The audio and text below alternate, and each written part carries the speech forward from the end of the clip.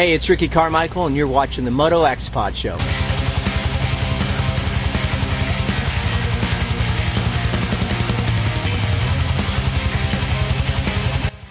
Hey, this is Paige Craig, and you're listening to the Moto X Pod Show.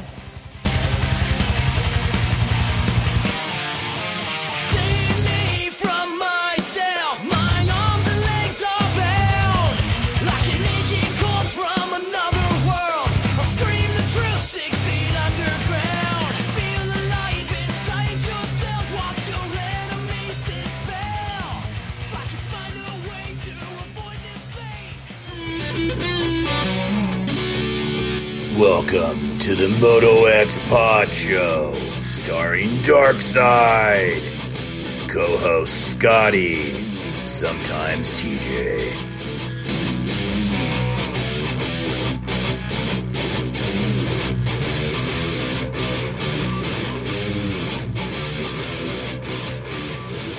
Hey everybody, we are back. I'm a little congested. Hopefully it doesn't sound too bad this week. We're here for episode 225. Before we get things rolling, let's thank all of our sponsors at Cherubies USA, which for decades has been the leader in motoplastic accessories. You guys know, with products that fit perfect, look great, and last, Cherubies has what you need. Whether it's full plastic kits, individual pieces, hand guards, chain guides, and sliders, or anything else they offer, visit at CherubysUSA.com and support our title sponsor. Follow them on Instagram, and whenever you order, put in the notes, man, that you listen to the Moto X Pod Show.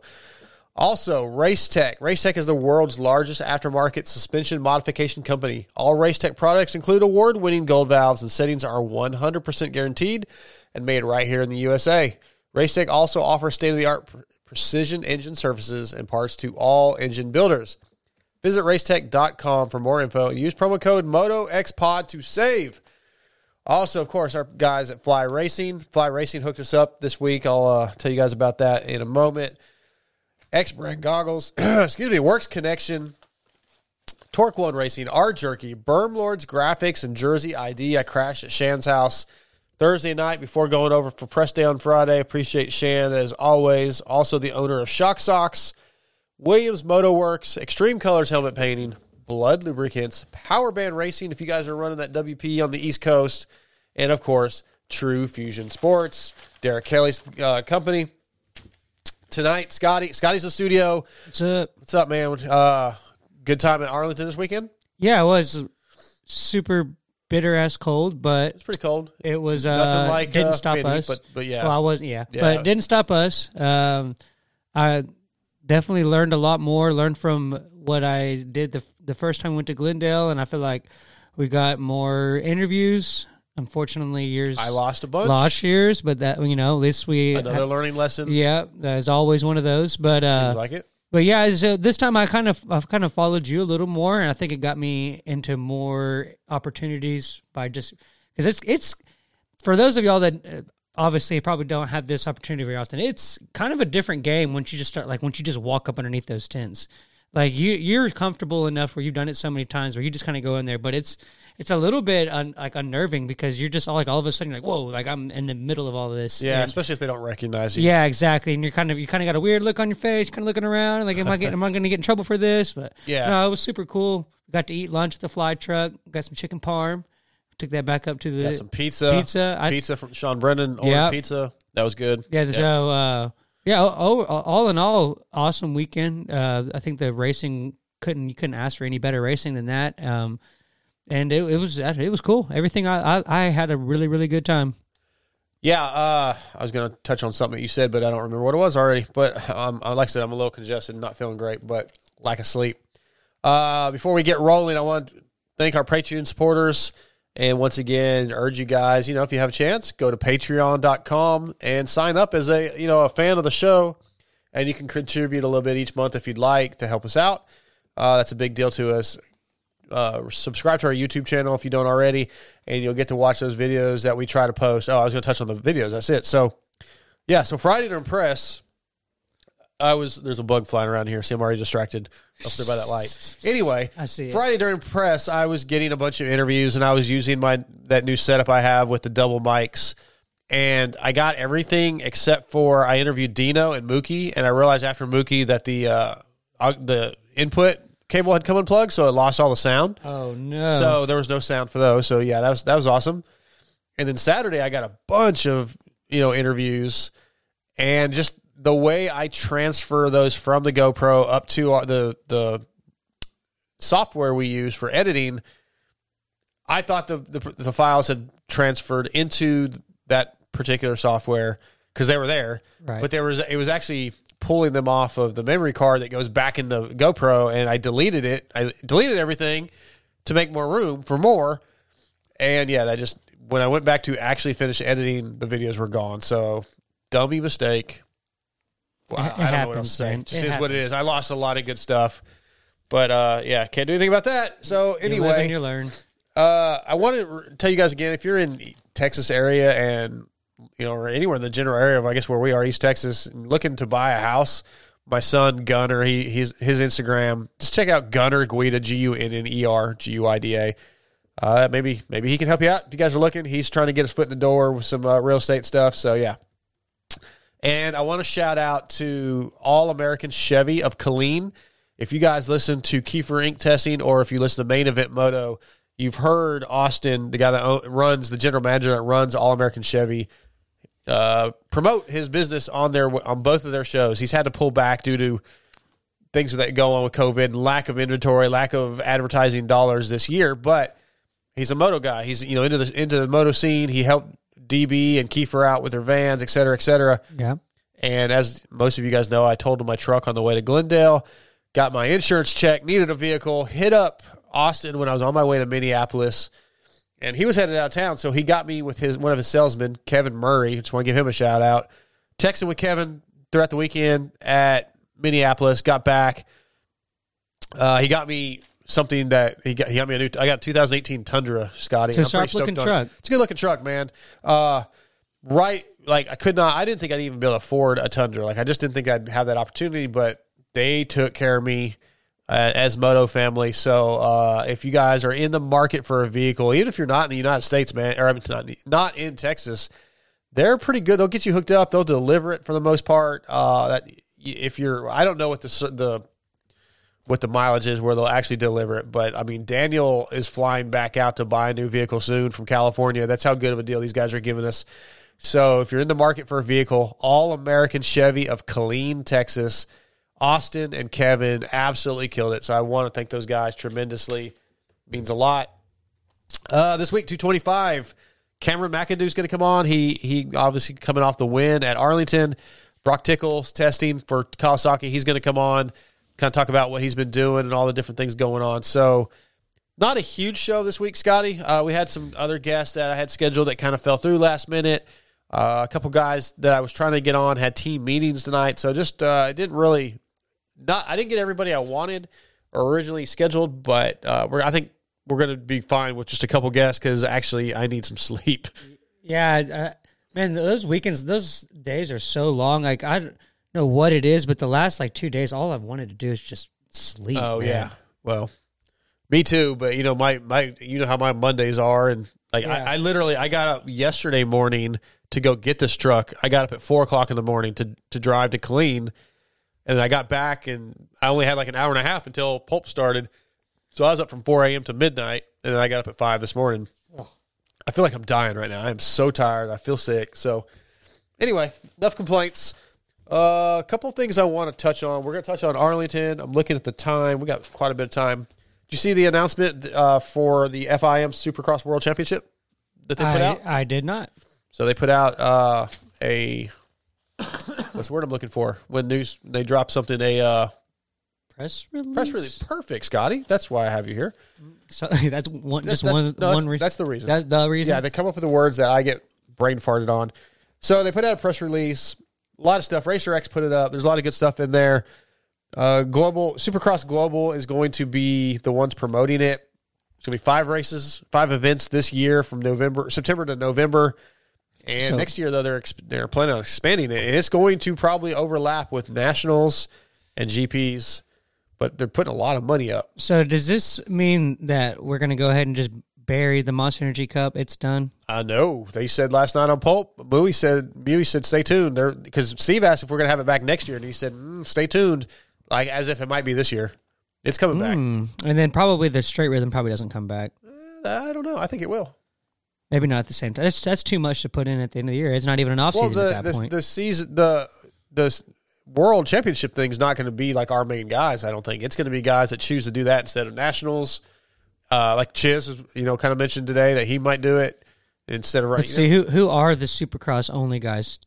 Brayton, Chiz, Marvin right now, but I don't know if Marvin would go over there. Maybe he would. But do you see your guys like who we have on tonight, Tickle, and maybe like wouldn't say Kennard, but other guys like that might do something like that. Ask Tickle about it. I think it's still going to be guys racing, but guys that aren't racing. Like, I mean, why not? I don't. It's not going to be like your factory guys. I don't think we're not going to see those guys out there. But anybody else that I don't totally understand all the structure. Like it says, only 10 team licenses available to independent owners.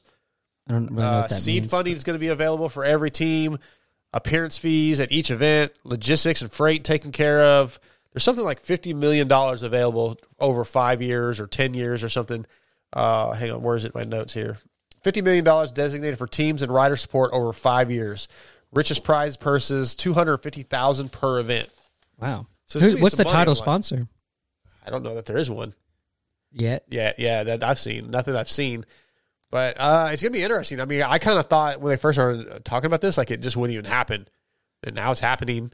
And I think it's interesting that it's going to like how are you going to call it a world championship if like the best guys in the world aren't really in it? That's their choice not to go. But if they race in multiple countries and multiple countries are available to, like, they can come, then because like that Australian one that Brayton used to do, it was Australian, obviously, but and then that's going to be part of this. It's going to be. They're adding that into the this. OzX Open will be part of this. So the Bercy. They didn't say anything about Bercy that I saw. Just they mentioned because the people that are going to promote this are the company that promotes the Australian series. Gotcha. So they're going to add this in. So a lot of those money races. I mean, the GPs are a world championship. They raced all over the world. Just because our guys don't go doesn't mean it's not a world championship. That's a very good point. Yeah, it's still the world championship. So. I mean, whatever. We'll see. It's going to be interesting. It's just another race. More guys. We talk about like all these 250 guys that are going to be moving up next year, and there's not enough rides for guys. This is another series, at least, that opens up the door for maybe some guys that can't really aren't making enough money over here or lose rides. Maybe there'll be a chance. It'll be good to have. I don't think it's a bad thing. Yeah, it'd be good to have something else on TV. I tried to watch the Hoosier Arena Cross today. I know that we're friends with that on the show, but it's a little hard to watch. Really? Yeah, I may have just been. Like Emig and Ralph Shaheen announced. And well, no, they were okay. They were about what I expected. They definitely don't have the same energy that they did on the Supercross. Well, I mean, obviously, of course not. But it was just optically the track just didn't. It may have just been that one track. It was maybe it was a smaller venue. The finish line jump looked like a 3-foot double. Like optically, it just wasn't a lot. It wasn't enough to like grab my attention and make me want to keep watching. It was just that's a bummer. It was real. Yeah, it was just real kind of plain Jane. Like I was like, all it really made me do was want to go ride that track because like I was like, I'd rather just be there. Yeah, because like I can hit that double. Right. Hopefully it's not a lot bigger in person, but. I want to apologize again for my congestion and I'm sniffling over here. I hope it's not like audibly being picked up as much. It doesn't sound too bad right now. I was just listening to your part on Pulp, and you sounded a little congested there. I keep sniffling right now. Oh, yeah. And I'm like, I hope it doesn't pick up because like once we're done, I got to boost this like 5 dB and it makes everything louder. So if it picks up everything. I hope everybody can get through the show because I know I sound like crap, but I can't do anything about it. It's either that or not do a show. So. So that's pretty interesting. The FIM Supercross World Championship. Really, if you guys want more details, you can go to racerx.com. Hey, I'm part of racerx.com officially. Weed was even talking about it at the press box. Yeah, my first article, as I mentioned, comes out in May. So the May issue, which would be, I think those things come out like a month or two early. The way they're. I don't. Yeah, I can't. That's just weird. Like the May issue will come out in like. March. I know. I remember like it'd be like September, and I'd be like, "All right, I got the June Racer X." Yeah. So I got to get on that because I need to renew my subscription so I can see my articles. I remember in like high school, on days that we would have like that I knew I was gonna have like a study hall, or like sometimes you would have to do like the testing or whatever, where like your tax test or whatever, and then once you're done, you have to kill your free time. So Right. I remember on those days I'd always throw in like a couple of racer or a couple. Oh, I had Trans Worlds, couple of Trans Worlds. Yeah, some of the centerfolds, and then I'd always have that giant Motorsport catalog. Okay, yeah. Yeah, like, they don't even do those anymore, I No. don't think. But yeah, it was just flip through just pages of, they had everything in there, man. I just miss the realized old school day. Totally interrupting, but I just realized something. Like, this is the first show since my hair's been cut that we've been on video.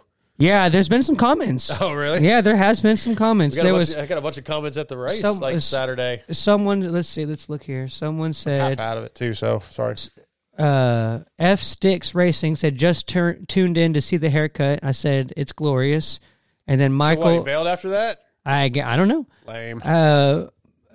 Michael Tree said he needs the pony back. I said it's at Kiefer's. Or a clip on. He said, a clip-on pony. Yeah. Yeah. Well, anyway, yeah. So apparently, Jake at State Farm was on hold for 4 hours and 11 minutes on Pulp Curry. last night. We got to meet him this weekend. Yeah, I did. Yeah. Him and his chick, and then there's some of their friends. Jordan. Yeah, I don't know her name. I do now. I guess Yeah, Jordan. She's gonna be like, wow, what am I? Yeah. I don't think I ever actually. I don't think it was like, "Hi, I'm Jordan." I think it was just like, "Oh." Yeah, she used to get on. I think she used to get on the YouTube chat stuff and every little bit. She does. She did say something sometimes. Yeah, yeah. So that was cool finally get to meet those guys. Yeah, name, face to the name. Yes. Yeah, Yes. that was cool. So what was the highlight for you, like pit wise, media wise, not the race, just hanging? Was there anything that stood out? Because like to me, it was cool seeing you get to interview Mitch Payton. Yeah, Mitch Payton was cool. I did post that picture on my Instagram. Yeah. But Mitch is Mitch. He didn't give you a lot. He's just a He doesn't really know you. Yeah. robot face. Unless you really know him. Yeah. And I was really nervous talking to him, so my questions weren't that great. I was a little like I didn't really know what to ask him. Like honestly, Yeah. like what do you? I kind of pressured you into talking to him, but I was like, dude. Yeah, it's now or never. I was like, should have get off the pot. Get in Yeah. there. So, but I would say we sat there and talked to the food was top 3. That chicken parm hit hard. I love to eat. It was you ate like 5 times that day, but the chicken parm from Buca's or whatever it was good. Yeah. Getting to we got to go up into like the little riders area of the SKDA truck with SUV. Yeah, did I say that wrong? Yeah, I don't know. SKD. I think it's I don't know. I just see a bunch of Honda. Yes, you're right. Yeah, I'm with sorry. K-A-Y. I'm thinking of the skivvies thing. Yeah. SGB. SGB. Okay, erase that. The SGB truck. We were up in the riders area of that with A-Ray's new chick, and Clade. Clade. Wow. Yeah, that was a bad one. Clade? Clade. Yeah, Cade Clayson. There we go. Yeah. We were up there with them. That was your first. That was your yeah, first Riders well, it was Lounge. funny because so we're under the tent, and they were like, Darkside, come up here. And so you went in there, and then Cade closed the door, and then you were like, oh my god, my media guy's out. Yeah, so go get my buddy. Go get my buddy, and then so Cade comes out, and he's not looking my way. He's looking straight, and there's another guy that was setting up to do some kind of interview or something. Yeah, and he thought it was him, and he was like. And the guy was like, "What?" And they didn't know what was going on. And then Kate's like, I just heard him say Scotty, and I'm like, "Oh, that's me." Yeah. And he's like, "Oh, come on, man." I told Kate, I said he's like, "Yeah, he's right here. He's got the big camera." I was like, "No, he doesn't. No, that's He has not his phone. wrong guy." He's like, "He's right there. He has a big camera." I was like, "That's not my guy. That's somebody else." No, he's right there. It was like 4 times I said, "Kate, that is not my guy, Scotty. He's like in a blue or green jacket." And then that was I was fun. like, "Oh yeah, that's me." So yeah, we came up there. I was sitting next to Cade. It smelled like his feet. He definitely just got done with that. the I didn't SCQ. even notice. But though that was Maybe cool. It was his feet. Maybe it was all the riders. It might feet. have just been that area. I mean, that's where the riders hang out. Yeah, that was somebody else's truck before it was theirs. It was a little musty, but Yeah, it was cool. I didn't even notice. It was cool. It definitely was like congested. cool. Definitely cool vibes. See, and you missed out because you went to hang out with your buddies. Before the night show, you took off early, before I did. Yeah, because you were up there with at the Club MX tent. Yeah, and you missed it when we and Steve came. We all went in the truck, and the whole team was inside the truck, off the record stories. Yeah, You missed out. Like, it was awesome. Yeah, that sucks. Them busting on I got- Amar for all his crashes and just so one cool much. thing I saw. There's a video of it, a little clip of it in my video that I posted today of my recap from the weekend. But did you see Amart's pegs? yes. J we were making fun of Mart him. was calling them bear traps. Yes. Dude, those things were intense. They looked like the Yeah, Steve took a picture of it, and then we were making fun of him. Yeah. Yeah, those things were ginormous. But yeah, I sat there and talked to Mike. I think that's his name. After Club MX, older guy. Oh, yeah. Yeah, I sat there and talked to him. Well, yeah, I talked to him. That was cool. And then I saw y'all come up. And what sucks is when I went and met up with my friends, they weren't even there yet. Oh, right. And I was like, God damn Yeah, it. you missed out on some good I did get to conversations. see the opening ceremonies, which I know y'all have seen them 1,000 times. I thought it was cool. Yeah, we made it back for that, but that was good. Okay, a couple of things. So, did you see? You don't have Twitter. Friday, walking out of the pits, or Friday, I had my Carhartt overalls on because I had just left work and I knew it was going to be cold. So I wore those on Friday.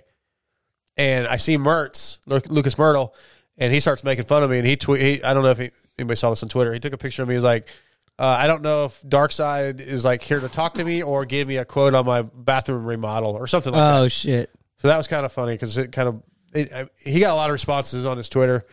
Mertz is a good dude, man. He really takes care of me and helps me out. Like, Yeah, he seemed pretty cool. I got an interview with he him. seems like he really likes me for some reason. So a shout out to Lucas Myrtle. All right, couple top topics about Arlington. What do you want to talk about? Jason Anderson and Mookie, Jet and Austin, RJ and Phil. I finally, Amar and himself. I finally saw RJ hitting Phil. Yeah, I That was- actually was watching that live. I Like, that was who just saw him I just saw him rigor mortis on the ground. Yeah, That's- I was actually happened to be watching them as that happened. So yeah. scary. RJ's ready to race this weekend. He says. So okay, a lot of people were over. They were. I heard listened to a couple of the race recaps. I listened to a couple different ones, and they were talking about the Anderson Mookie thing. And the one thing that everybody kept failing to mention is that when we were listening to the press conference after the race on Saturday, Anderson said that when he landed, he overjumped it, he was on the gas, and he was really just trying to stop more than anything, and Mookie kind of cut down a little bit. So everybody kept overlooking the fact that it really wasn't a race move. He was just trying not to wreck sooner, really.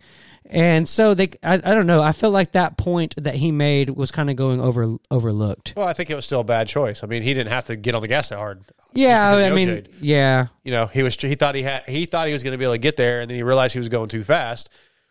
It was a mistake. Yeah, I He guess could you're have right. waited. He was faster, and he could have waited. But this happened. I feel like I don't know where I guess they're brothers, so they're kind of similar. But it seemed like that's what Stu did a lot too. Is he would cut down and a rider wouldn't be expecting him to cut down a lot. Well, I mean, Jason really never even turned until the very last second. So Yeah. it was a mistake on Jason's part, and he owned it. And I saw some people say like, they're just like the same thing with Jet, like it's just doing that to look good on the press conference. Jason, I talked to Jason afterwards, off the record, and we were just BSing. I didn't record it. And Yeah. he felt bad. It was an accident, man. And Jet legitimately feels terrible. Yeah, I saw that happen. Yeah. Oh, that was bad. So, I think Jason, there's some things. Yeah, all these guys have their little issues, and Jason's made a few mistakes, a few bad decisions. It's crazy how colliding in the air doesn't really happen that often. And we had it. There was like 3 or 4 There's times. a couple guys that could have died this weekend. Yeah, it got pretty sketch, dude. Most of those guys, like Jet, Austin, and RJ, just fell from like 15 feet. It felt like to the flat ground. I haven't rewatched the race, but this is how I remember it in my head happening. And then Seven Deuce Deuce got hurt pretty bad. He went on the concrete floor. Where did I? It's on his Instagram. Someone else showed it to me on Saturday. I can't remember. I was sitting next to you, and it came up on his Instagram. Oh, okay, Yeah. that's what it was. Yeah, that was bad. Yeah, and he's He's got some vertebrae that were fractured or something. A-Ray got his appendix removed. Yeah, yeah. This is gnarly weekend, man. Yeah, very crazy weekend. But listen, we got a couple minutes till Cameron McAdoo. We'll take a commercial break and we'll wrap at the end of the show. We'll talk about the rest. I just remembered. I have a hot take. I learned something from a deep source that is kind of an interesting piece of information. All right, we'll save that for the end of the show. Perfect. Don't let me forget to talk about Fly Racing and how they helped out TJ and Doc this weekend. Because of me, I saved TJ and Doc as usual. I always save the day. Dude, I starting to sound like Steve. Yeah. You owe me. Anyway, commercial break. We'll be right back. What's up, guys? This is the 7 Juice Trade out of Intertown. I'm here to tell you about Acerbis USA. For decades, Acerbis has been the leader in motorcycle plastic and accessories like full plastic kits, frame guards, chain sliders, hand guards. In 2020, they are the proud sponsors of Red Bull, Factory KTM, Factory Kawasaki, PLD KTM, and Rocky Mountain KTM, as well as many top privateers such as myself. All you got to do is go to AcerbisUSA.com or call 1-800-659-1440, and y'all better tell them Moto X Poncho sent you. Hey, Dad. Great race. Not sure how you could even see. Thanks, bud. Track conditions were pretty brutal, but thanks to my X-Brand goggles, I had #clear vision all the way. X-Brand goggles has grown into the goggle choice of many of the top privateers such as Ben LeMay, John Short, Alex Ray, Kyle Chisholm, as well as 2017 Works and Hare and Hound champion Gary Sutherland. Hey guys, this is Gary Sutherland, 2017 Works and Hare and Hound champion, and I trust X-Brand. My name is Ben LeMay, and I choose X-Brand goggles. Hi, I'm Andy Kiefer, and whenever I want to be best dressed, I wear X-Brand goggles. Hey guys, this is Kyle Chisholm, and for almost a decade of my professional racing career, I've chosen X-Brand as my goggles. Now, X-Brand Goggles is joining the Moto X Pod Show for 2020 with their EKS, S, and Flat Out Series goggles. Go to EKSbrand.com or email DarksideMX3@AOL.com for pricing. What's up, guys? This is Alex motherfucking Ray. And if you don't use X-Brand, then you. If you're looking for top quality hard parts, you need to visit Torque One Racing. Torque One Racing has a passion for the racing industry and are a proud supporter of the Moto X Pod Show. Find the flow with Torque One Racing handlebars, levers, shifters, brake pedals, and grips. Torque One Racing is the title sponsor of the Moto X Pod Show, so support those who support us. Visit TorqueOneRacing.com and order your Defy lock-on grips today. Our first guest of the night is brought to you by Acerbis USA, our title sponsor. Whether it's full plastic kits, individual pieces, hand guards, chain guides and sliders, or anything else they offer, visit AcerbisUSA.com and let them know the Moto X Pod Show sent you. Tonight, Acerbis USA brings us from Pro Circuit Kawasaki, winner of Arlington Triple Crown, Cameron McAdoo. What's up, dude? What's up, guys? How are you? Doing good, man. Good to talk to you. I know we talked at the end of the night Saturday, and I actually never even posted that video because every other video I recorded that day I lost. So I just figured I'd save it, and we got you on the show, and we can revisit all that stuff, man. But yeah, how you feeling, man? A good night, 2-3-1 overall. First win of the season, round 2. Like you're right where you need to be. Yeah, feeling like a winner. It feels good. Obviously, the Triple Crowns are stressful. I mean, even going into it, you're just kind of like, you just really want the night to go your way, obviously. Sure. And I think you kind of gotta make your own luck for sure. And I mean, it sounds like we're beating a dead horse, but we all talk about how important starts are. And, I got 3 pretty good starts and put myself in the top 5 each time in the start, which was beneficial. And then, like going 3-2-1 or 2-3-1 was pretty good for me. Like, I think that it was, I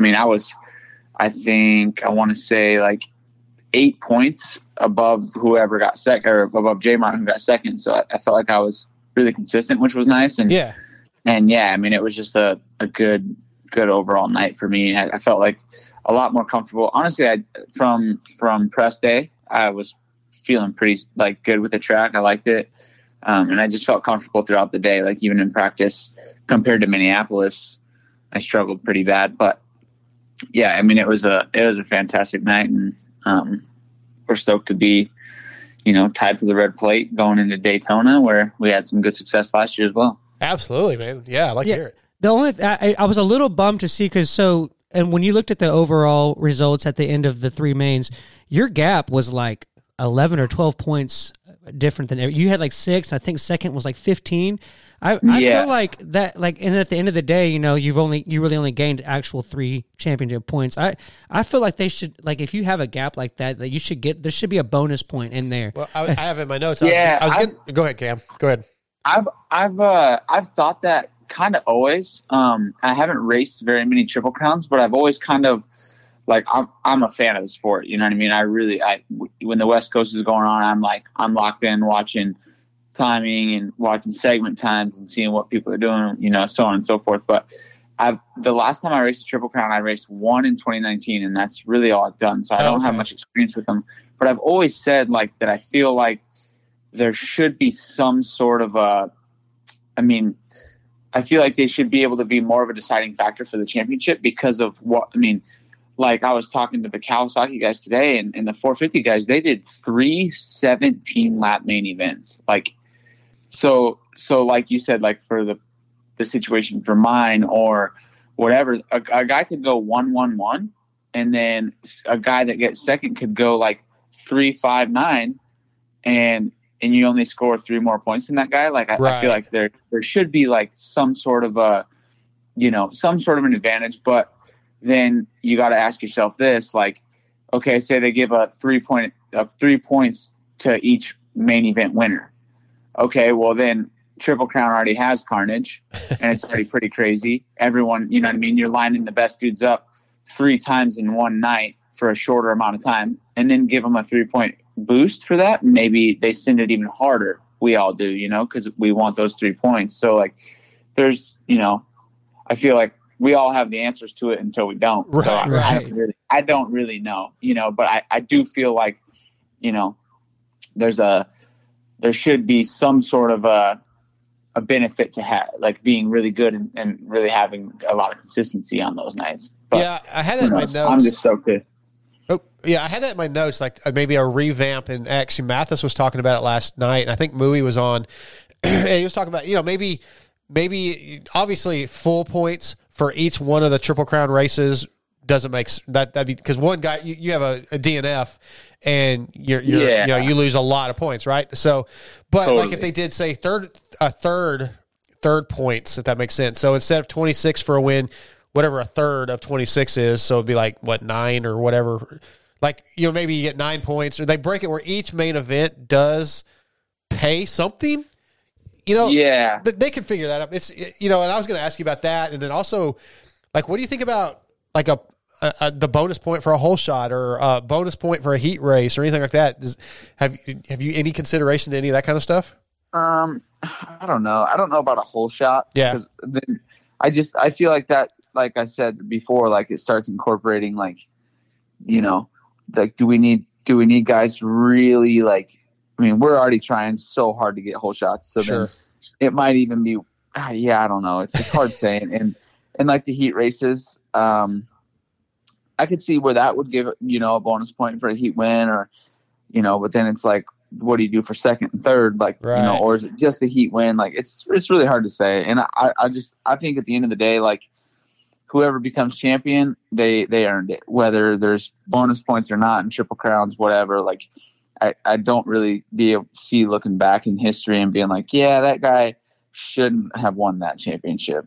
It's rare. Yeah, everybody's racing. Yeah, everybody has the same you rules. earn your keeps, whether the dude that was by far the fastest, hands down, all year, crashing out, or whatever it is, and you gotta be a champion to be a champion. So absolutely, that's my outlook. I want to ask you the difference between the first race and the second. I think they're calling them races, not mains. Race 1 and race 2 of the Triple Crown. Austin got you, and and led. And then in the second one, you seemed faster than Austin in the second one, I believe. Because he was behind you. I'm trying to remember the results now, but it seemed like you got better from 1 to 2. Was there any changes made, or how did that work out for you? No changes. Okay. We knew that would probably be the case. I felt like my second and third were going to be my best mains, just because I feel like I'm pretty fit, and I feel like the almost the downfall of having a pretty high fitness level is potentially sometimes you take a little bit longer to get going. So, I mean, I focused on a really heavy warm up, but still, I don't even think just that. I think that I got a little carried away trying to make a pass on Styles too many times instead of just picking a spot and doing it. And it kind of got me because Austin got a 2-for-1 there. And then, I think that, second main, I had a little more momentum. I was pretty good in the whoops when they got a little bit beat up. The first main, the whoops were so perfect that, pretty much everyone was really fast through them. And I think it was to my benefit when they started getting chewed out and beat up. So that I felt like that was a strong suit of mine. And then, I felt like I just kept the momentum rolling in my direction throughout the night. And I feel like it paid off. Yeah, well, obviously it did. You mentioned whoops. I got a question that I've wondered and I've never really asked. You guys always seem to tend to hit the whoops right up against the tough blocks on one side or the other. Why is that? Because I feel like as somebody that doesn't do this, obviously, the slightest little mistake, you clip a tough block and you're done. Why not just right down the middle? Smooth ground. But why is it smoother? Because nobody touched it.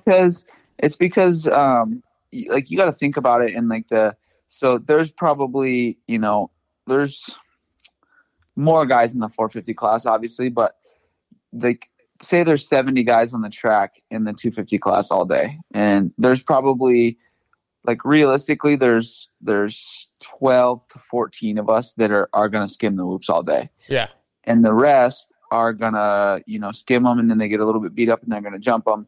But those guys shoot right down the middle. They shoot for the middle of the track the whole day. You know what I mean? There's the large percentage of the riders throughout the day and even the night show, they're trying to go down the middle of it. And then the middle gets almost like a V down it, and it gets this rut. And then as soon as the rut starts coming in, all the guys who feel more comfortable jumping them when they're chewed up, they're going to go for that spot. So then there's this rut, and it's really hard to skim whoops through a rut. So you're better off to just take the high road and it's edgy and it's risky because, the chance of cliffing a tough block are there. But yeah, I think you'll always see that. And it's just searching. We're searching all night for the best line in the whoops. And yeah, that's, that answers it for me. Every time I see it, I'm like, God, man, when you see a bike step out just a little bit, I'm like, well, dang, get in the middle of the track. You have the whole runoff either way, but that makes sense. All right. Thanks, man. Yeah. My question was also a question about the whoops as well. It seemed like, half that track was whoops. So it seemed like at the end of the day, when the track deteriorated, there was guys that were especially I noticed it with Tomac and Anderson the most. Tomac was good on this set, and then Anderson was good on this set. And I just kind of wanted to know which one you felt was more difficult, and which one did you I guess seemed like you were doing better in. Yeah, I think that the whoops on the end of the stadium they were so short that I think that a lot of it came from the corner. The corner was really slick, so kind of how you executed that was probably the biggest deciding factor of how well you were going to go through them. Because especially for the main events, they got beat down to where they were pretty flat. It was almost like most of the guys were just going roll 3-3 and then kind of jump out, whatever. And it wasn't much faster to skim them.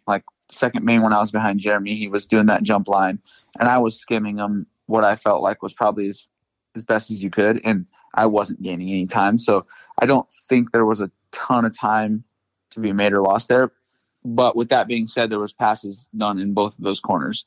So that's hard to validate that. But I think the long set were for sure the more technical. And I mean, when you have twice as many whoops, it's going to, the short set, I guess, when you only have 7 or 8 whoops, by the time you kind of get in trouble in them, you're already out of them. Yeah. So it's not very, there's not a big deal there.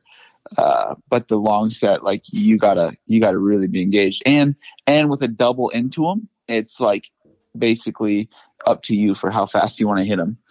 You guys were hitting those things at Mach 3. You and Jet especially were oh my God, It was like there was no whoops there at all. It was unreal. Yeah, that's like, I mean, it's just, I think it kind of all boils down to like confidence, especially on a 250, because on a 250, if you got a whoops right out of a 180 or right out of a turn, like you only can hit them as fast as you can come out of the turn. So you got to like basically figure that out. But if you got a turn with a double and then like a dozer width runway before the whoops, it's like, you know, how bad do you want it? Yeah. Because you can hit them as fast as you possibly want. Like you can get your bike going as fast as you want through those things. Yeah. Well, that kind of, you saying that, how bad do you want it? That kind of leads me into this. And I asked you this Saturday night post race. Like I said, I never posted it, so let's go into it again. I kind of got the feeling you were wanting to get away from the nickname, the whackers, the stuff that Steve kind of joked about, you being a little unpredictable. And they asked you when you were on there a couple of weeks ago, I think Galdi asked you about, this year, are you going to be let's just get through it kind of guy to start with? And you said that's not me. I'm not that kind of guy. So where do you find that line of, all right, I don't want to be known as whackers, out of control, and but I want to go as fast as possible. I got to find that fine line, that razor's edge, mentally and physically. It's not, I guess I don't really think of it as like what I want to be thought of. And like, I could care less if everyone thought I didn't try hard or if everyone thought I was crazy, sent it, sketchy, you name it. But I'm trying to figure out what's the best thing to equate to the most success for myself as a racer. Like that's all I'm doing. So whether it's try harder, try less hard, be smoother, I'm doing my best to figure it out. Cause at the end of the day, like that's the reason I'm doing it. I'm doing it for myself and to have the most success that I possibly can.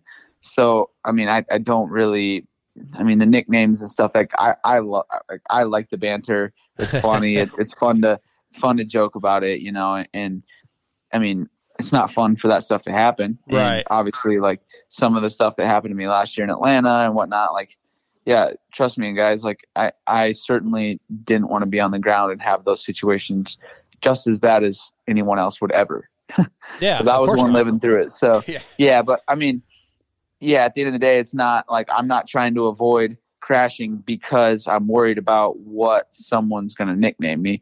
I don't want to crash because I want to win races and I want to be my best version of myself. So like that's where it comes down to. And I think it all has to do with, focusing on what we've worked on. And, I think it's coming around and it's coming together well. I think in the past with a little bit less guidance, all I kind of knew was just send it and go as hard as I can and work as hard as I can. And like, cause if you don't have guidance, you don't know what needs to be fixed. And sure. Yeah. And so I guess as a hammerhead, what people call me, like, go on the longest bike rides, go as hard as you possibly can, do as many laps as you can during the day. Like, so yeah, I felt like, with Nick's guidance and with the guidance of the team and just, my whole crew right now, my whole group of people is, I think I'm in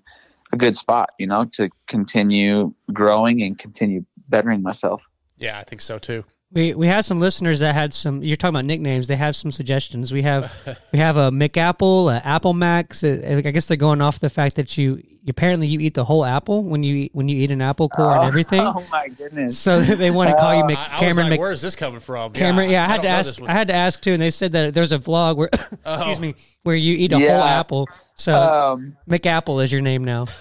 That's terrible. I was having an apple in between sessions or something, and Maddie had the camera out filming, and like I guess I was zoned out sitting in the chair, and I just kept kind of like chewing at it, and the core was really small, like I had eaten it down to almost the core, and she like gave me crap, and she was like, "Geez, like, got anything left of that apple?" And I acted super serious, and I'm like, "What do you mean?" And I'm like, the rest is left. And I just ate the core. And I actually ate it. And she was just like, what are you doing? That's hardcore. And I gritted my teeth, the seed up and whatever. And then she must have put it in the vlog, I assume. Yeah, I guess I haven't seen that one yet. But I didn't know what they were talking about. And they said it was from your vlog. He ate the whole apple. That's for sure what that's from. I ate the whole apple. That's awesome. Yeah, another one. Yes. So so now that we're going into Daytona, Daytona is obviously a race like no other race in the Supercross season. You know, the track's different, the layout's different, it's outside. You know, all of those variables change. I just kind of wanted to know what you do to prepare maybe your bike for a weekend like this. Like, how much does the bike change? And then also, what do you do conditioning, since it's a kind of a different, longer race? And also kind of throw in with one of our fans wanted to ask was, what does Nick Wey been working? What has Nick Wey been working with you on? For the Daytona thing, the prep, honestly, I personally don't do anything different. I rode Supercross today at Fox Raceway. I'll be at our test track tomorrow. Last year I rode K2, which is the most hard packed test track you can ride, you know, Wednesday before Daytona. I feel like there's a lot of focus sometimes around trying to get like a hybrid outdoor setup. And I mean, I've only raced Daytona last year, so I'm just recent with it, but seems like nowadays it's very Supercrossy. Like, it's not so much just like outdoors. Like, if I watch old videos when RC and you know, Stu and all those guys were racing it, like I understand why you have to have somewhat of a hybrid setup. But for me, like, honestly, last year I went stiffer there. Wow. When I got there, just clickers. I don't change my bike at all. I haven't yet. You know, we haven't done a hybrid track or anything like that, but some people do, and it works for some. So, but that's what we do. And then, yeah, with Nick, I mean, the list is endless. What Nick helps me with. I mean, you know, we obviously really focus on my riding. Like, that's the main thing. Like, in the past, I think I focused maybe a little bit too much on training off the bike, and riding comes first, and then he does everything for me. He writes my gym programs.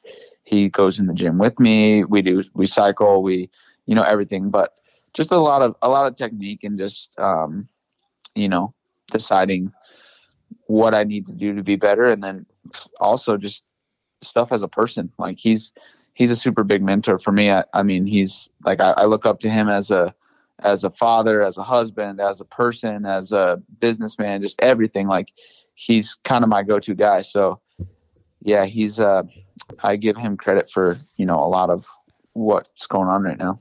Yeah, he's rad, dude. He's so knowledgeable and just, like I said, smart. And, between the bike, training, like everything you just mentioned. I mean, families, you know, he's had obviously a wife and kids for years. So it's a great person to have in your corner, man. Couple more things I want to touch on with you. There's a ton of hype. I'm not going to mention any names, but there are other riders that come into these series with so much hype and, this guy's expected to win. And you came into your pro career with not a ton of hype, obviously. Do you think it's beneficial? Obviously, you've only lived your life, but do you think, like, the way you came into the series is more beneficial to you, not just, you know, obviously, you're expected to win and all the whatever comes with the hype? Yeah, I think so. I think, you know, my situation, like, I'm I guess, like, I wouldn't want it any other way. Yeah. You know, I was definitely, I don't even know if I'd say I was a late bloomer, but I guess, you know, growing up, like, Supercross wasn't even a thought. Like, it was, we raced and rode as a family for fun and would try and do Loretta's and maybe make it, you know, was a 30th place guy at Loretta's. And it was just, I guess, the dream of being a professional Supercross racer wasn't even there. Honestly, when I was younger, like, I thought arena cross was like the pinnacle of our sport. Like, that's how little I knew, you know, and when I was 16 was when I moved to a training facility, and my parents were like, we'll give you 2 years to give it a shot till you're 18. And that's kind of how it worked. But anyway, to answer your question, like, I feel like the reason it has helped me is I feel like I still have a lot of gas left in the tank. Yep. I mean, I'm super motivated still. And, you know, I didn't have pressure as a young kid to do anything, to perform at all. Like, you know, I was eating ice cream cones at Loretta's, just stoked to be there to float down the creek. So that's my way of that's my life. And I like that. Yeah, and I don't think that that's the wrong thing either. Like, obviously you've seen a ton of guys who have had that pressure. Like, call it Adam Cincerello. Like, he grew up with to be the kid no matter what all the time, and look at him. He's had, you know, he's had all the success, and it's turned into success for him. So I'm not saying that, you know, oh, if you have that as a kid, like, it burns you out. Like, you know, I train with him every day, and he's 25, 26 years old and still motivated as ever. And, you know, is a outdoor winner and a podium guy.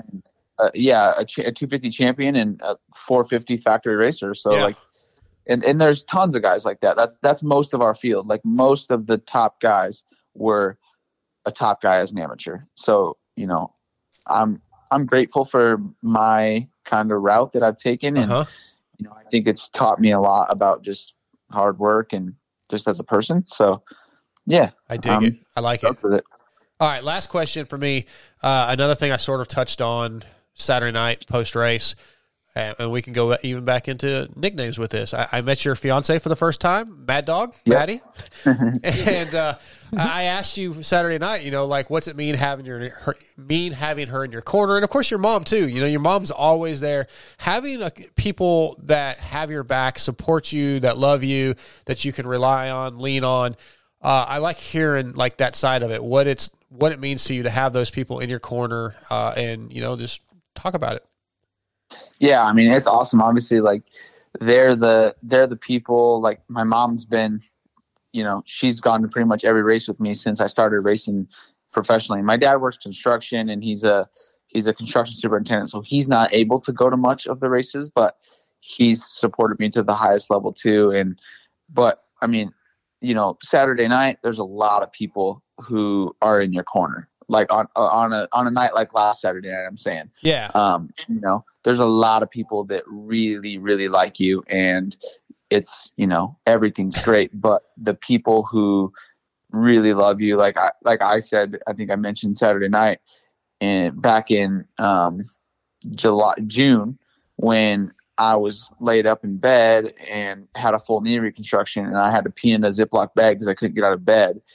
And Maddie was holding a Ziploc bag for me. That's the type of stuff that, you know what I mean? Like, that's what people don't see. And the people that are there at the lowest of lows. And those are the people that kind of, you know, you got to really keep close in your corner, especially when it's at the highs. So like, it's really, you know, it's good. I love having her, and she's super supportive. She, you know, I think my racing is fairly stressful for her, but she's pretty good at, I can imagine, at shadowing it and not really showing it to me. You know, even in Atlanta last year, you know, Maddie and my mom were both there. Like, that was pretty traumatic for them to go through that. And they stayed strong and didn't, you know, make a big deal out of it to make it even worse for me. So yeah, good point. Yeah. And that's another that goes back to Nick. Like, he is so calm and he's so calming, and when things go south, he doesn't like, oh, the wheels are falling off. He's like, yeah, it's all good. Let's go get it figured out. You know, if we have a crash or something, and I'm like freaking out, I'm like, right, man, this might be hurt, whatever. And he's like, all right, well, we'll go get scans, and like, just like, it's not a big deal, basically. And like, that's super helpful. I like it. Especially as a racer, where, you know, you live through this stuff, and you gotta find that balance. Absolutely. Yeah. Great answer. I actually thought of one more question. So Maddie, she's a musician, right? Singer-songwriter. Yep. Any thoughts to, like, if she goes on tour or any plans like that? Like, that'd be tough, man. I mean, she's able to come to a lot of your stuff. Be tough for you to go on the road with her. Yeah, totally. And I mean, she's got multiple different things that she does for work and for a career. Like, with that and different, you know, marketing stuff and whatnot. And that's one thing that I'm super, like, that I'm stoked about with her, is that she doesn't live through my racing. You know, like, if I told her tomorrow, hey, I'm done racing, like, she'd be like, okay, cool. Like, what are you going to do? Like, whatever. Where she's got her thing going on, and it is tough. Like, you know, she has to go to Nashville on weeks and she misses races or she has to fly, red eye because she really likes being at the races, but I can't be at her stuff during the summer or during the time. Like, it's just not possible. I have to be in California. I have to be at the races. And that's like kind of the tough part of both of us doing something that's, extravagant, I guess, or not just your normal deal. But sure. I'm proud of that. Like, I think that's cool. And I have a lot of respect for her for what she does and that she wants to be great at something as well. Yeah. Fantastic, man. That's a great answer too. One more, Scott. One more. We'll let you go. Well, I got this one's not. This is kind of just a fun question. Do you have any? Does any of her songs that you just like straight up jam out to, like in the van, like on the way to track or something? There's actually a couple songs that most of their stuff is unreleased. It hasn't been. They're waiting to go to radio, and gotcha. There's a huge process of it, and COVID has really set them back. Like I always like to say that they were like at the, where you're about to have a 2-year contract with, your first pro team. And then like they're on hold with that because they have a double record deal and so on and so forth, but they can't release music yet because their industry is like really struggling with COVID. So, yeah. But yeah, to answer the question, yeah, there's a couple that I'm like, I'm super, I think they're sweet. And like, they're like, I tell her, I'm like, I could see it on the radio, it's like, it's just a sick country song. And I listened to all sorts of music. It was funny when we first started dating, she was like, cause I listened to R&B and rap and just kind of like but I do like country too. And I grew up listening to only country. That's all my mom listened to and my parents. So GAC, like any country song from like, I don't know, 03 to like, till current, like, that's big, that's number one, I probably know it and I could sing the whole thing. So she was just like, this blows me away that all this country music. So yeah. I think, I'm not a country guy, but I like singer-songwriter. You don't strike me as a country guy. What's that? I said, you don't strike me as a country guy. I'm not. I'm pretty narrow-minded. More metal, maybe? Yeah, I'm hard rock metal, but I like... Hard rock. I've heard some of her, her singing just here and there when stuff's posted. Like, she's got a beautiful voice. So, like, singer-songwriter stuff I like. And so I'm really interested to hear what she puts out once it comes out because I'll definitely check it out. And totally. Yeah, but generally I'm not a country guy, but that doesn't mean I won't like her stuff, Yeah, absolutely. There you go. Yeah, the new stuff's a little hard to get into. I'm more of like a old school country. I'm more I can tolerate that, like 80s, and then like your George Straits and Johnny your Cash. Yeah, well, that's not right. Johnny Cash isn't really. George Strait's the king. Yeah, dude. Dude, that one blows me away. Okay, I don't get George Strait at all. I just don't get it because I've seen lots of concert footage of him, and he doesn't move. And like, if I'm gonna spend a bunch of money to go to a concert. Dude, I need freaking explosions, and you're trying to be in a mosh pit. You're trying to leave with a couple black eyes. Not anymore. I don't need black eyes anymore. But not everything's a Tool concert. Yeah, I went and saw Tool a couple of weeks ago, and that was like world changing. I don't know. Anyway, yeah, but I can't wait to see what she puts out. I'll be excited to check it out. And Cameron, I appreciate you giving us some time tonight. Look forward to seeing you what you got at Daytona. We won't be there, unfortunately, but we'll be watching on TV, man, and we're pulling for you. All right, sounds good. Thank you, guys. Yeah, Cameron, thank you for I know it was late notice today, and I appreciate you coming on. All good. All right, man. Yep. Good talking. Thanks. You too. Take care. Bye. All right. We thank Cameron McAdoo for coming on. We need to take a commercial break and get right into Brock Tickle. We all know engine oil is the lifeblood of our machines. That's why you need Blood lubricants for the highest level of performance and protection. Manufactured here in the USA and designed to handle the heat and humidity. Blood lubricant oil lines such as Pro Elite Series, Pro Series, and the new Scorpion Blood will exceed all your needs. Whether you race moto, sprint cars, side-by-sides, or anything else, Blood Lubricants has you protected. Tests have shown that engines can run up to 30 degrees cooler while using Blood. Just ask Chris Kiefer. DJ, TJ, and I trust Blood Lubricants in our machines, so you can too. Go to bloodlubricants.com to order today. Don't forget to check out their chain lube, 2-stroke premix, polyclean, and many other products. Use promo code MotoX to support the Moto X Pod Show. Scotty T here from the Moto X Pod Show with another fantastic product from Burr Motorsports. It's Shock Socks, the #1 10-second removable fork seal protector. No one likes having leaky fork seals. With Shock Socks, you can protect your fork seals from the crap at the track in a matter of 10 seconds. Fork seals can be expensive and take away from your ride time, so fight the crime of grit and grime with Shock Socks. Check your local dealer or go to the BurrMotorsports.com webpage. Also, follow them on Facebook and Instagram. So go out and make sure to get your pair of Shock Socks today. If you're anything like me, you remember in the late 80s and the 90s, all the cool custom painted helmets. Jeremy McGrath, Damon Bradshaw, Jeff Emig, all the top riders showed their style and personality with a custom painted helmet.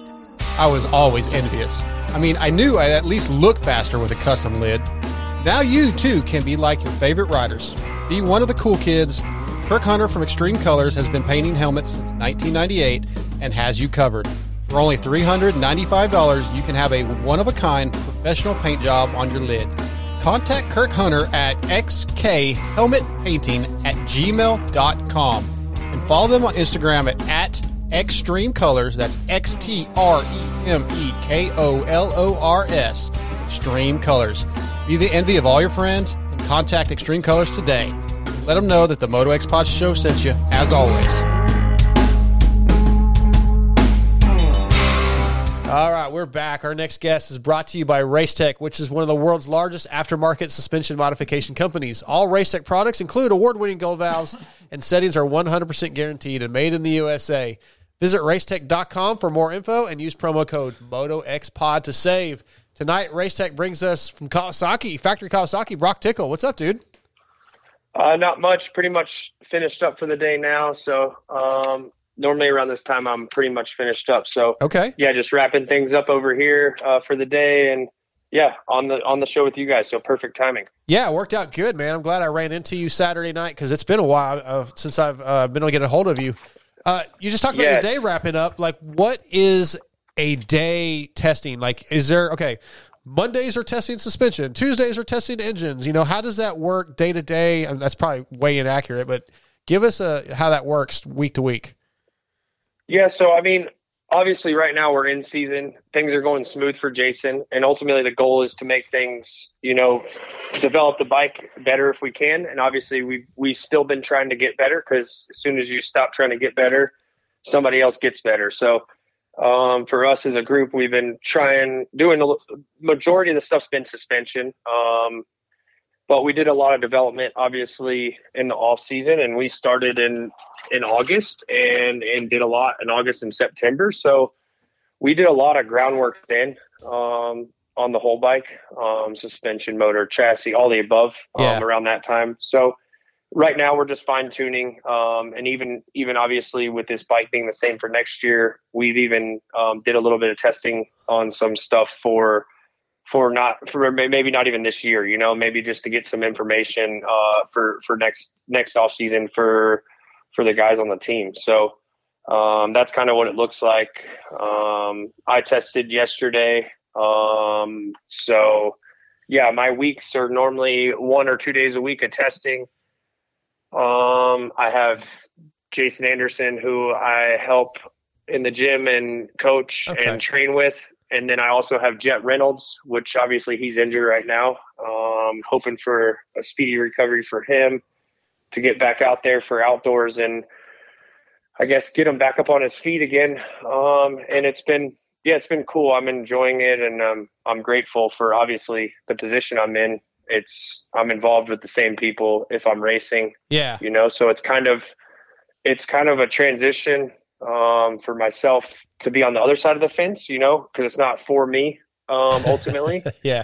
But it is obviously it's all the stuff I enjoy doing. I get to ride an awesome bike, be around a good group of people, and still have the same, ultimate schedule, to be honest, kind of. So for me, it's been cool. So obviously you've done testing over the years for yourself, racing and all, but was there anything that really surprised you once you're basically almost a full-time tester that just something that surprised you? Anything you weren't expecting? No, to be honest, even when I was suspended, I worked with Mark Johnson quite a bit, and he works through AEO and REP suspension out here. So I'm sure you know who that is, but him and I did so much together when I was suspended. Learned a lot then. And obviously years prior to that, being at RCH, obviously Ivan Tedesco was a test rider for them, but we did a lot of one-on-one stuff there. And then obviously coming from Pro Circuit prior to that, I did a lot with Bones, to be honest. I think I was pretty much the only guy in 2011, 2012 that was consistently doing stuff with Bones. So throughout the years, I've developed a feel, and I am good at testing and giving feedback. So that is a strength I've created over the years. And I'm pumped to have that strength, because it is fun to be part of improving the bike, not only obviously for myself, but now at this point for the guys racing it. Yeah, that's cool that, because a lot of guys wonder, what am I going to do next? What am I going to do when I retire? Or if they even think about it at all. And yeah, you set yourself up perfect to still be part of the industry and keep doing, like you said, something you love. Yeah, and that's something I'll bring up too, because I'd probably get asked. And but I'm not going to announce retirement. I'm not in the position. I don't want to put that on my plate, because I'm not completely done with it. If the opportunity arises to where it makes sense, and I can maybe race a couple races here and there, or who knows? I mean, who knows what can happen? But yeah, I'm enjoying what I'm doing. I'm not retired. I know that question has gotten thrown around. And also, am I racing for AC? And all that. I haven't been asked to race for AC. I'm in a position where I am a test rider. I'm helping Jason on and off the bike. And I have Jet Reynolds, who also is a Kawasaki guy. So I think as of right now, my plate is too full for them to even ask me to go racing. And to be honest, to the public knowledge, like, I'm not race ready, or Brock Tickle race ready like I would like to be. So it's not just, oh yeah, he's been testing this whole time and he's ready to race. I mean, to me, there's a different mentality. Mentality-wise, there's a big difference there. You know, I could go and race and probably be just fine. But I know what it takes to be, I guess I have standards and I have goals for myself if that was the case, and I don't want to fall short of those. So for me, it would be, obviously the prep would need to be done, and vice versa. All right, great answer. Great. So, you mentioned that you were really good at testing. I just kind of wanted to know, like, what are some of the things when you're testing that you look for, the things that you kind of notice, and then, like, how do you translate that to the mechanics to where they can actually turn that into actual changes on the bike? Well, that's what makes it, honestly, that's why I'm saying I feel like I am. Oh, I do know I'm good at it. I need to give myself more credit. Sometimes I'm maybe too humble about it, I think, for myself, but most of my feedback is exactly what they see on their side. So when it comes down to it, like if it's suspension, for instance, and it feels harsh here or whatever, we have data, I have a feel of the bike and what it's doing and reacting, and we work together. I give them my input. I have some testing templates I created for myself to kind of brainstorm on, and then I send those to them after days of testing, or if I feel like it's needed. If I didn't feel like I got the message across the right way, I'll think about it and try to present it a different way for them. That way they have it from my words and not just their words. So yeah, it's been cool. Like I said, it's something I enjoy doing, and I thrive to have a bike I feel comfortable on to perform. So for me, that becomes, if I was racing, that is something I rely on maybe a little too much, to be honest, I would say, if I was racing, but it's something that I have, and it is what it is. If I'm comfortable, I'll hang it out and I'll put myself out there and take risks. But if I feel a little uncomfortable, I'm going to do everything I can to, avoid, I guess, trouble. Yeah, well, I think that's not super uncommon. I think we're seeing that with some one top guy in particular on another team that's not comfortable. So, yeah, I wanted to ask you a couple, like, I often wonder when there's a test rider, whether it be Trey Kennard or Honda or whatever, yourself, like, you don't necessarily ride the same style as Jason or Adam, and maybe don't want the exact type of thing. So how do you work that into translating to what Jason needs versus what Adam needs, et cetera? I mean, it's been these guys have done a good job. Like I'll give them a lot of credit, and I'll take a little credit myself, is that we work together. Yeah. in a good manner. Both guys were ultimately on the same setup we developed in the offseason. Okay.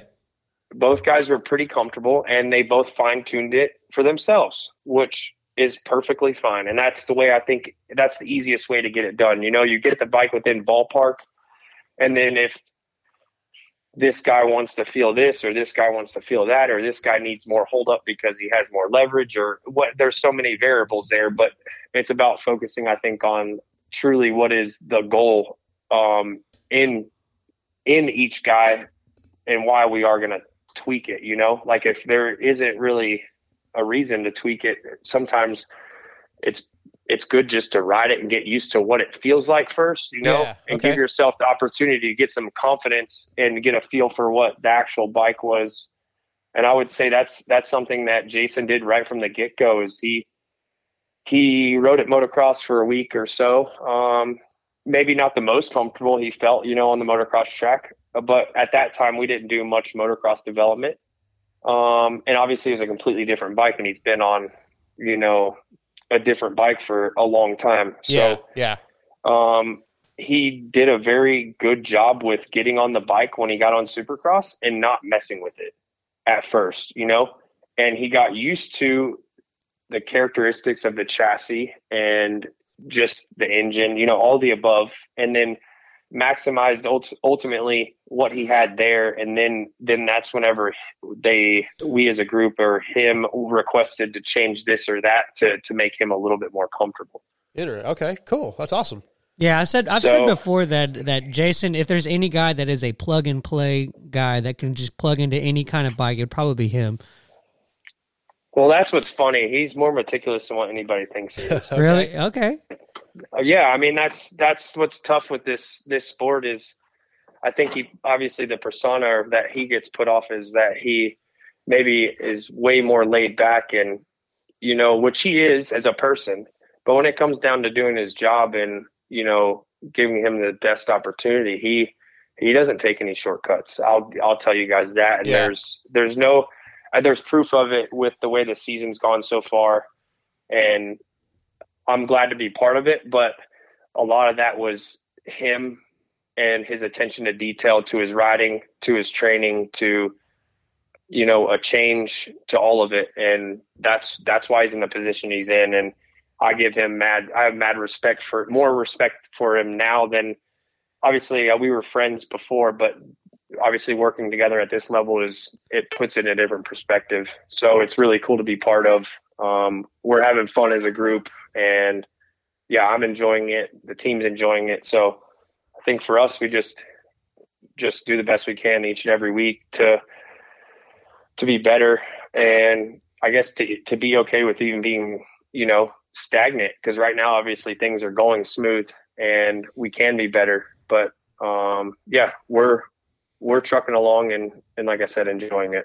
Yeah, the comments you made about Jason earlier, I think he's a guy that gets judged by a book judged by its cover a little bit because of what he kind of puts out there, mainly because he doesn't want to deal with media or, he doesn't really want his real self out there, it seems like. But I had a chance to visit with him maybe 2 Halloweens ago. He came out here to Texas to Richard Cutback's place at South Central, which I think you were supposed to do an event or two out there.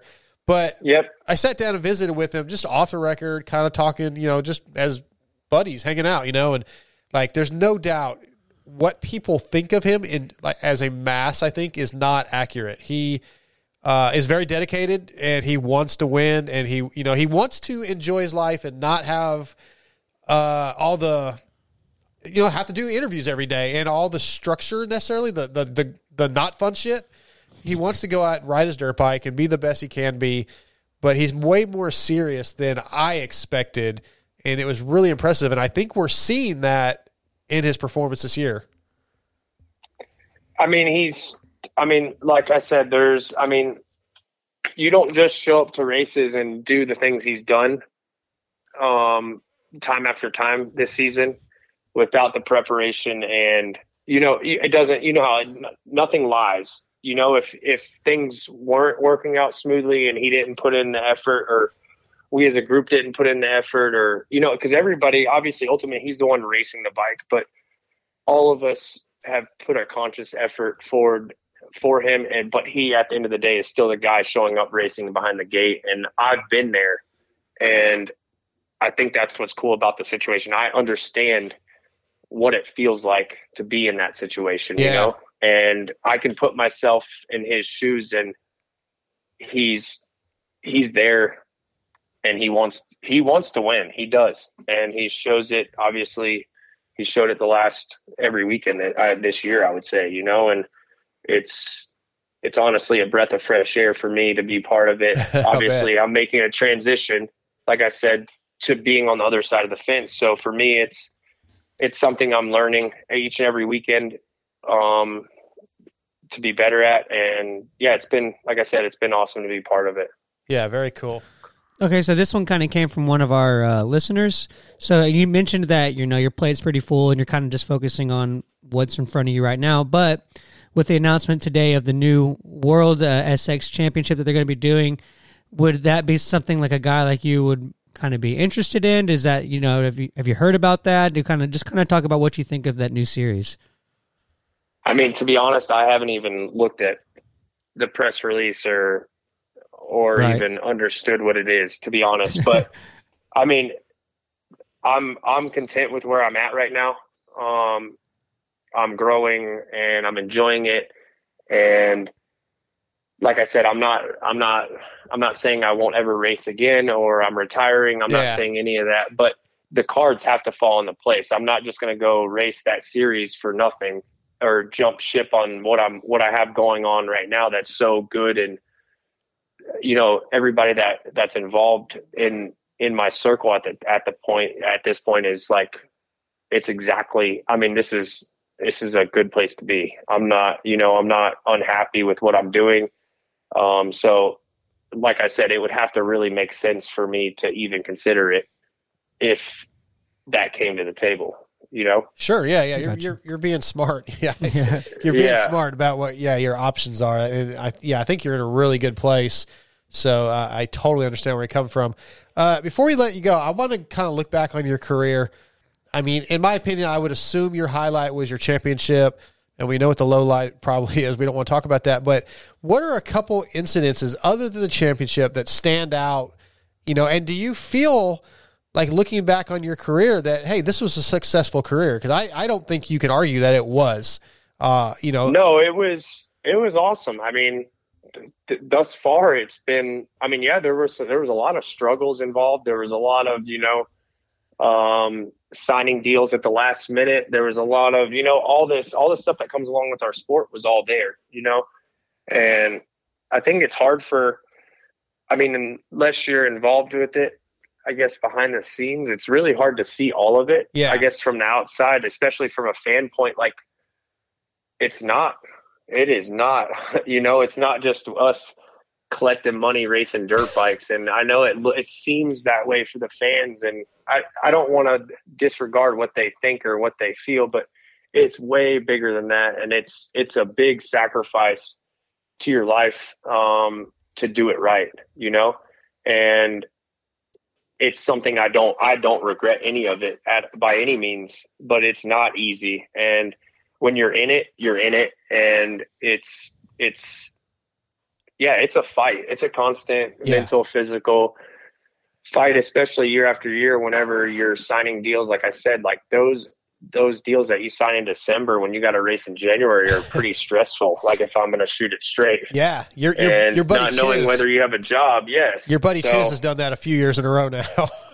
He can pull it off. No problem somehow. For me, it stresses me out, to be honest, because I've always been on a team, which that's just kind of how it's been. You know, I had a couple opportunities to maybe go on my own, and obviously him and I at one point were working some stuff out to maybe do something together on different bikes and same transportation, similar sponsors, like trying to do all that. And there's a lot to it when it comes down to doing it like that. I mean, there's a lot to it, obviously, for the factory teams as well, but obviously doing it on your own, it's really obviously to do it right. And obviously me being part of a team pretty much basically since I turned pro, like to do it right, once you've been around right on your own, it doesn't happen. Like, I'll be honest, there are going to be corners cut, and if I was going to go out on my own, I wasn't going to cut it. I wasn't going to cut on the safety part. I wasn't going to cut on, the training part or the diet part or, all this stuff, because I know how much that matters in the grand scheme of things. Yes, I could sit here and tell you, yes, let's go race privateers next year, and I could go get a bike and get some stuff done and cut a lot of corners. And yeah, I'm in every main event, but that isn't what I want to do. If I'm going to be honest with the public, like I want to, I expect more out of myself, and I think that's a good way to feel about it. And I'm okay with feeling like that about it, Yeah. I like it. And I still love the sport, but I'm not going to go, I'm not going to spend all this effort and time and doing it when I know I'm already halfway behind the ball. Right. When I know if I have the things in front of me and if I had everything in front of me with the right preparation, that the outcome is going to be a lot different. Yeah, that makes a ton of sense.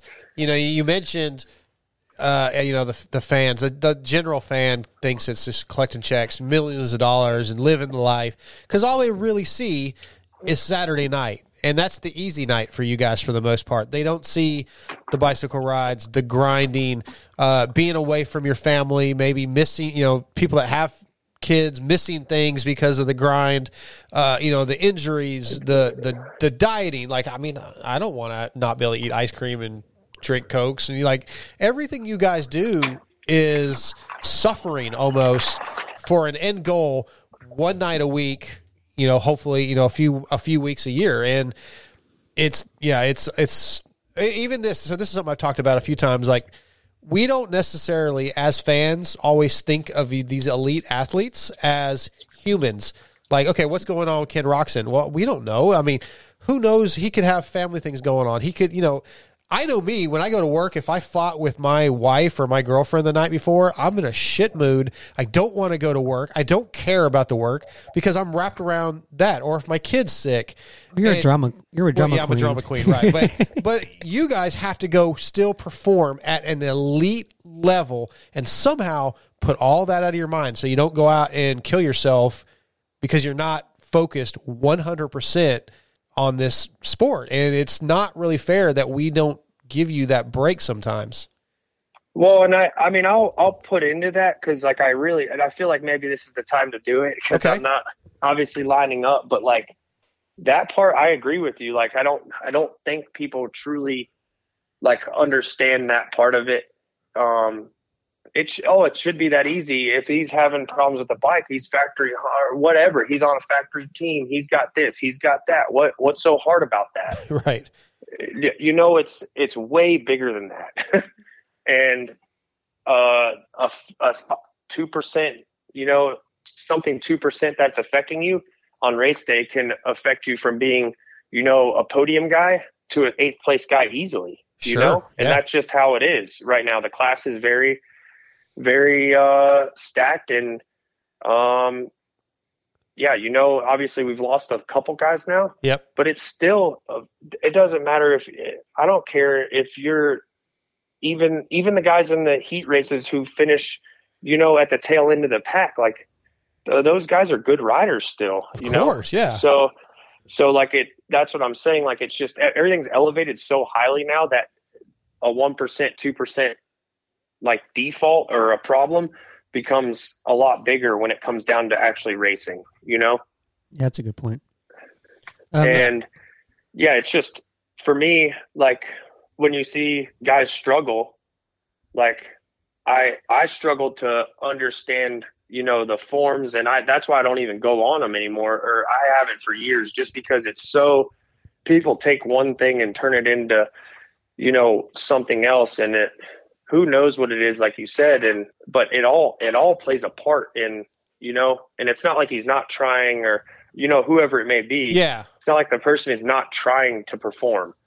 That is never the case. Or, they'll say he's a quitter, or, whatever it may be, or a prima donna, whatever it may be.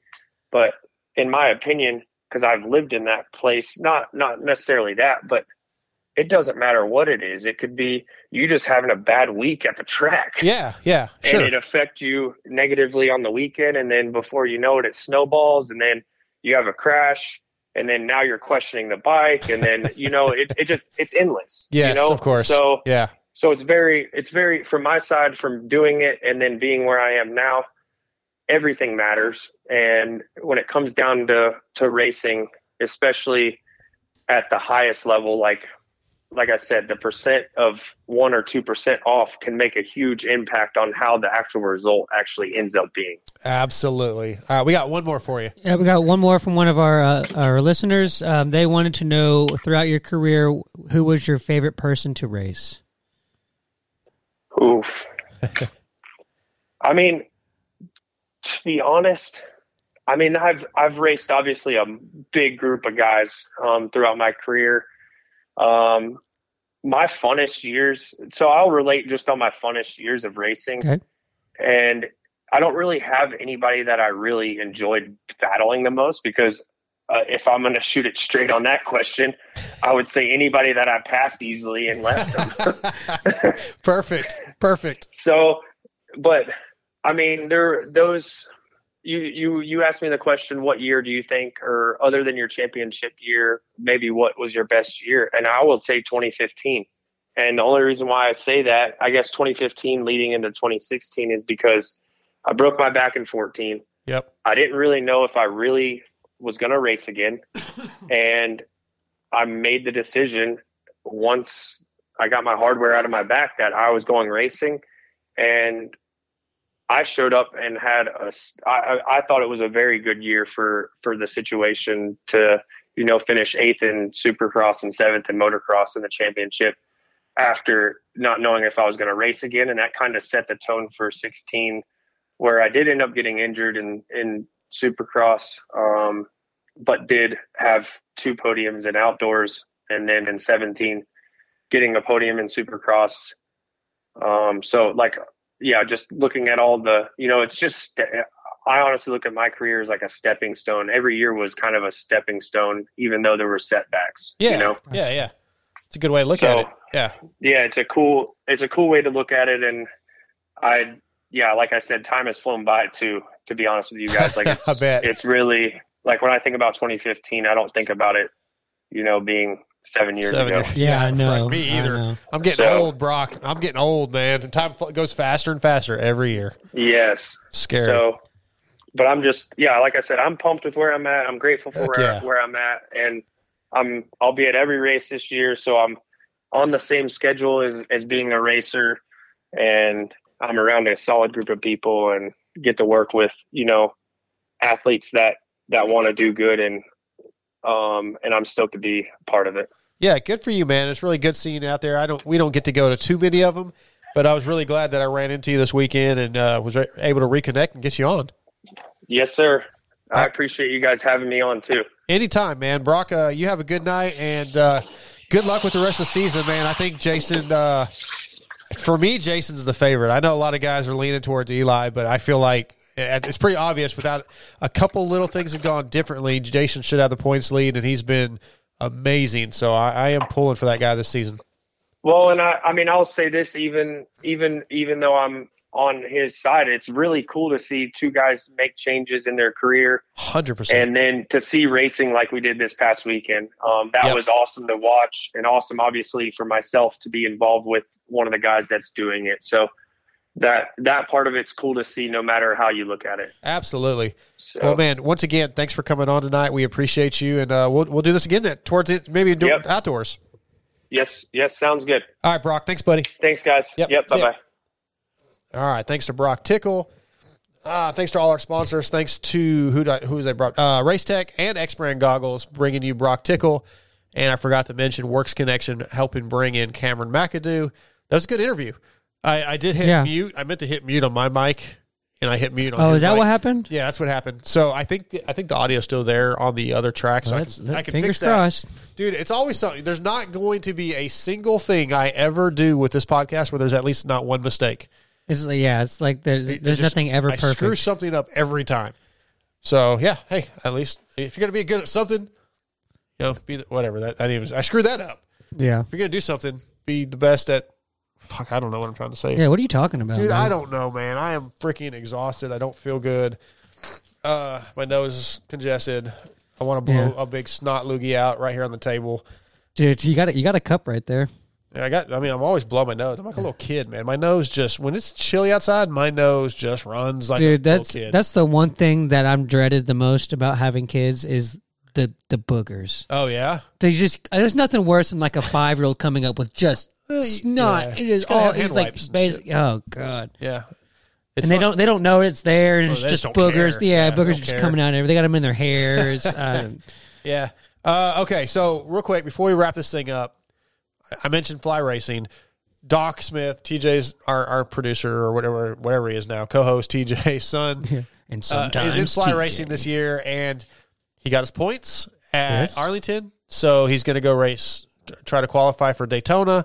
Yeah, it kind of sucks that's the first one he can do now is freaking Daytona. But he signed up last year for his number, and they told him his number was good for 2 years. 641 or what is it? 641? Yeah. Okay. I think that's what it was. He got his pro license or whatever, and they're like, "Oh, that number we already gave it to somebody." So what numbers? So are all gonna his be? 464, but all his jerseys are already made.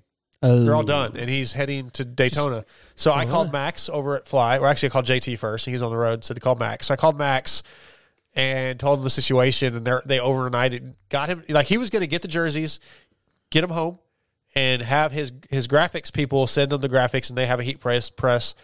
Sorry, guys. And TJ was going to put the numbers on. Yeah. So I explained all this to Max, and Max said, "What's his number? What's it? Give me the last name." And they're doing it for him. Yeah. And overnighting the jerseys to him. Fly Racing rules. I love those guys. So shout out to JT and Max for hooking up TJ and Doc. See, I would have Always just taking taken care of us. I'd have just taken a roll of white duct tape and just added a little 4 to the 1. We may have the numbers wrong, but I know it's 464 now. But either way, I guess no. I would have just my thought was print the exact same graphics package, last name, whatever. Yeah. Again, the same shape, and just fix the number, and then put it over top the other one. But that might look like shit. I don't know. Regardless, Fly took care of it because Fly rules. TJ wants you to call him. Okay, I'll try to do that when the show's over. TJ, he's probably wondering about the jersey. If you're going to ask me anything about the situation on the TJ, jerseys, are you wanting us to call you onto the show? Oh, is that what he means? Yeah. Hold on. Let's wait for him to respond. Okay, but he's not a scheduled guest. I'm going to mute my mic and blow snot out of my nose. You talk for a second. All righty. Yeah. Jake's girl says you on the snot rockets. The only thing she can't deal with is snot. Yeah, sorry, I don't want to deal with it either, but I don't have much choice right now. Texas Live was a good call for after party. I was there for a second. Texas. Oh yeah. Everybody went to the. It's like this huge place, and everybody was in like this one corner. Oh yeah. I guess that was all the action was. Dude, I'd TJ said home. yes. Why? So I don't want to call him. Well, what the hell? All right. Hang tight, guys, for a special exclusive surprise, sneak peek, special surprise guest. If he talks about Doc, we're hanging up. Well, yeah, just get him. I have a feeling that's what it's going to be about. All right, I'm just teasing. Let's get him on the phone. I have a lot of editing to cut all these rings out. Yeah. Hello. Moto X Pod Show. Who's this? This is the one and the only. What are you talking about? Oh. The one and the only what? Get to your point. Yeah, caller, first time, long time. What do you have to say? First time, long time. Pro, like you pointed out about Max stepping up. My kid, yes, he got his pro license and he's a pro, but he's like nobody to fly. He's only been with him for a short time, and them stepping up, I'm telling you, like that was just amazing. And I don't know these guys; they don't know us. They know and me. Them going, they know you. And you that owe was, me. And I owe you big time. I'll get Scotty to give you a reach around, whatever it takes. You ain't getting me to do nothing. Yeah, you can make my first truck payment. No, that's some expensive jerseys. Jesus. But no, honestly, that was really awesome. Yeah. And especially after the AMF, continuously just screws my kid over. Yeah, your phone's breaking up real bad. What are you driving? Yeah, I'm driving home. Oh, okay. Oh, yeah. When do you get back tonight? get back tonight, get everything together tomorrow, leave out Thursday for Daytona. All right. Well, hopefully those jerseys will make it in tomorrow like they're supposed to. So. All right, man. I just wanted to be on the air and make sure everybody knows just how great of a company Fly Racing is. So. I don't mean to blow Fly. Good people. That's Kiefer, yeah. All right, TJ, be safe, man. Later, guys. Thanks. See ya. So, anyway, yeah. Thanks to Fly Racing. Go ahead. So, for the longest time, I always thought that TJ's like Instagram name, Racing for the Sun, I always thought that was he rides for Jesus. But it's really like you thought it was what? I thought it was like he rides for Jesus thing, but it's really like he races, like he does that for his son. No, because it's spelled S-U-N, isn't it? Oh, it is S-O-N. S-O-N, yeah. Yeah, okay. All right. Yeah. I actually thought it was... Either way, it'd still be... Christian. I was thinking of Father, the Son. Right, not the actual like shiny sun. Okay, before we wrap this thing up, there was something you wanted to touch on. I forget what it was. Oh, yes. Okay. So one of my friends that attended the race as a fan this weekend was outside the stadium taking a smoke break during one of the mains. Okay. And ran into a guy, don't know his name, don't know who he was affiliated with. All I know is they that... made out?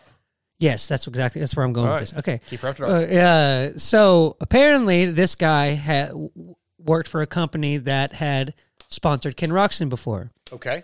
And this, this may not be that much of a secret. Everybody kind of already assumed this. I don't know if this is that much of a hot take, but he did mention that he's had personal conversations with Ken Roczen and that essentially he's just mailing it in for the paycheck. Well, I think... obviously that's pretty he's obvious. Ready to leave the team, yeah. Yeah, but he's not putting out his best effort. He's not doesn't care how he's just mailing in for the paycheck, is what I was told. Yeah, I don't know if it's quite that simple. I think there's some things going on. I've heard some stories. There's some stuff going on. Basically, he doesn't care. I don't believe for a second he's happy. 1 foot out the door. Yeah, I mean, his comments on Pulp were like they asked him if he'd talked to Lars, and he was like, "Not." Basically, nope. He doesn't deal with any of the people with the team, really. His people deal with those people. Like, that's just a bad sign, in my opinion. I don't. Yeah, I think he's done. Yeah, I don't dig that at all. But, yeah, it kind of put a bad taste in my mouth, actually, for him a little bit. Like, I really lost some of my fandom for him. Yeah, I don't like the mailing it in mentality. No. Like, if I'm getting paid to do something. We don't. I mean, but Chase is doing fine on the bike. You've heard that. I heard that from hearsay. So, I mean, it's all from the grapevine, but most of the time the grapevine ends up being right. So, well, yeah, they say when there's smoke, there's fire. That exactly. Yeah. So, but that was what I was told. Yeah, so not a lot else to talk about. I mean, I know a lot of times we probably could get more detailed into the races, but like I said, I'm not feeling good. I'm tired. Yeah. My understanding is Austin's out, broke his collarbone. Yeah, collarbone's done. He had that. He had an essay on one of those posts. His mom texted me actually before the press conference, and I knew that. But how's RJ? RJ told me today that he's good and he's going to race. He was straight like corpse mode on the bottom. I said, "How you feeling?" And he's like, "Actually, pretty dang good." So, yeah, he's ready to go. He says he's ready to go. You were waiting for that. You were getting that jersey from him. He was sitting there getting a massage. So maybe I guess he was loose and relaxed from when he smacked the ground. Yeah, no kidding. Yeah, we got a jersey for Kenny Gorline, who did the wrap up with me last week. He had won an RJ Hampshire jersey in Pulp Fantasy, and it in a fire, they lost it. That's crazy. Yeah, and he reached out to some people that deal with the prizes for fantasy, not Steve, and just didn't get a response. He tried a couple times, and he hit me up. He's like, "Dude, it's probably a long shot. Probably not a lot you can do." And I was like, "Let me just text RJ." And RJ, I told RJ the story. He's like, "Absolutely, man. I'll send you one out." So like 2 weeks ago, Ashley supposedly sent one before. Yeah, I think it was before I went to Minneapolis, like a week before. They haven't got it yet. And I texted him. I said, "Dude, I told him at Minnie, I still haven't got that jersey yet. I'll check when I get home." Text him when I got home. Still don't have it. He's like, "Man, I'll just give you one at Arlington. No big deal." So yeah, he hooked me up with a jersey that's back there. I don't know if it's on camera right now. It's back there on that couch behind you with all the other stuff I have to ship out. But grab that jersey.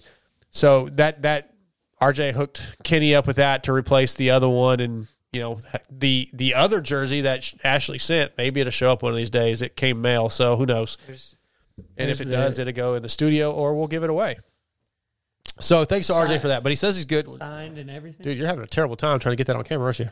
Well, I had to zoom in on the signature. I got you. Is it? I think it's worn. Probably. I mean, I would assume it was worn. Yeah, I don't know if he wore that Saturday or not, but either way, that's Kenny Goreline. It's got a tear in it. Oh yeah. Well, race worn, probably a race worn jersey. Either way, guys, let's wrap this thing up. You got anything else before we go, Scotty?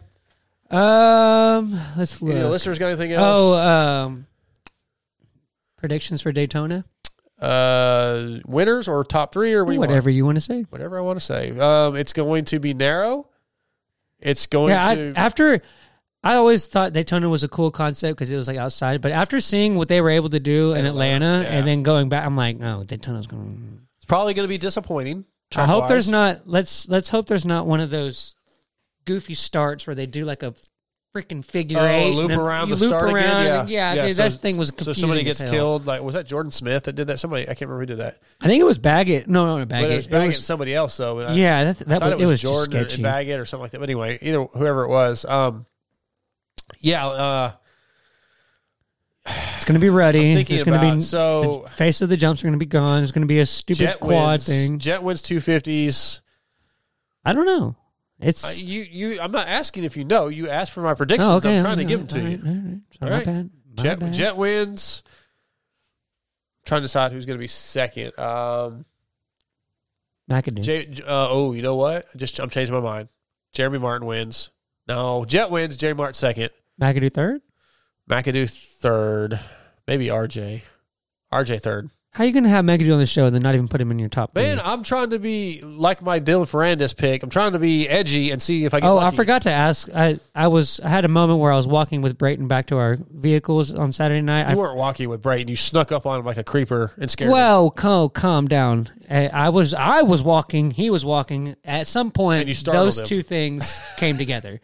But anyways, I didn't realize that it was him that Ferrandis ran up on the by the mechanics area. I didn't even see that. So yeah, dude, it was pretty rough. So I think Brayton got like kind of stuck in that rut and stalled a little bit, and then Ferrandis carried his momentum and just like basically wheelied onto the back of Didn't know Brayton. any of that. I knew there was some. Yeah, I didn't know any of that. So anyway, okay, then 450s.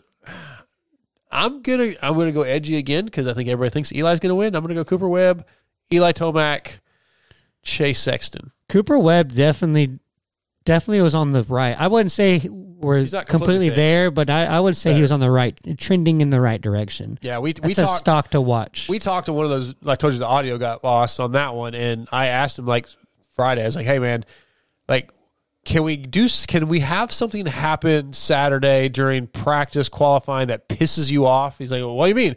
I said, "Because when you get pissed off, you win. Like you get mad, you go back and you tell Carlos, I'm gonna win, and you win." He goes, "You think so?" And I was like, "Yeah, that's what we hear." So let something piss you off Saturday. It definitely did show one thing to kind of look at is and the Cooper's always been this way.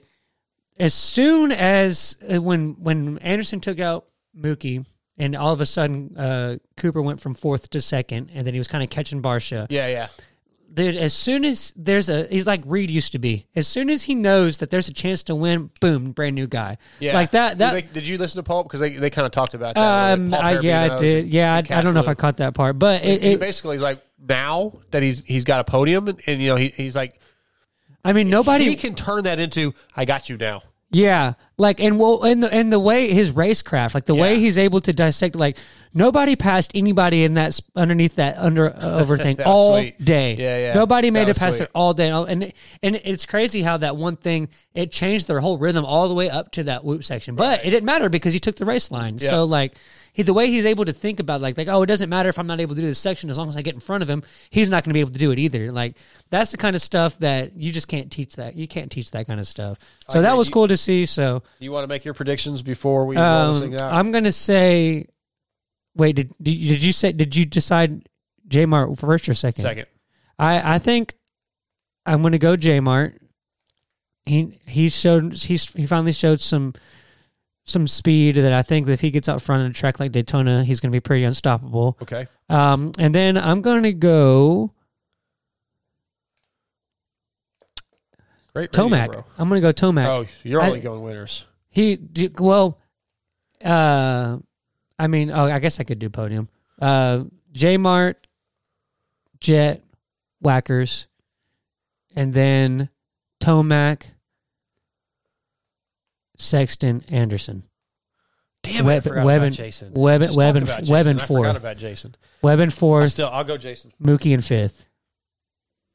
All right, well, let me hang on. Webb and Mookie. Well, then I'm going Jason fourth, which, man, I hate doing that. Yeah, that's a tough call. And, man, I don't know. It's tough. Yeah, I don't even know. I'm trying to think. I don't want to take Mookie because you took Mookie. Yeah, I feel bad for Mookie. He should have. I don't believe it, but I'll take it. That was definitely Mookie's chance to get a win. I feel bad for him. Chiz wins.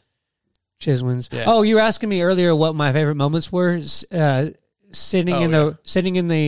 We got to go to the SGB Honda truck. That was cool. Yeah. And then also shortly after that, we went over to the Rock River Yamaha tent, and we were sitting there with Chiz in the little. We were just in the little mechanics area, right? And we were sitting there. They were doing something to his bike inside. It was colder than shit, so everybody was inside.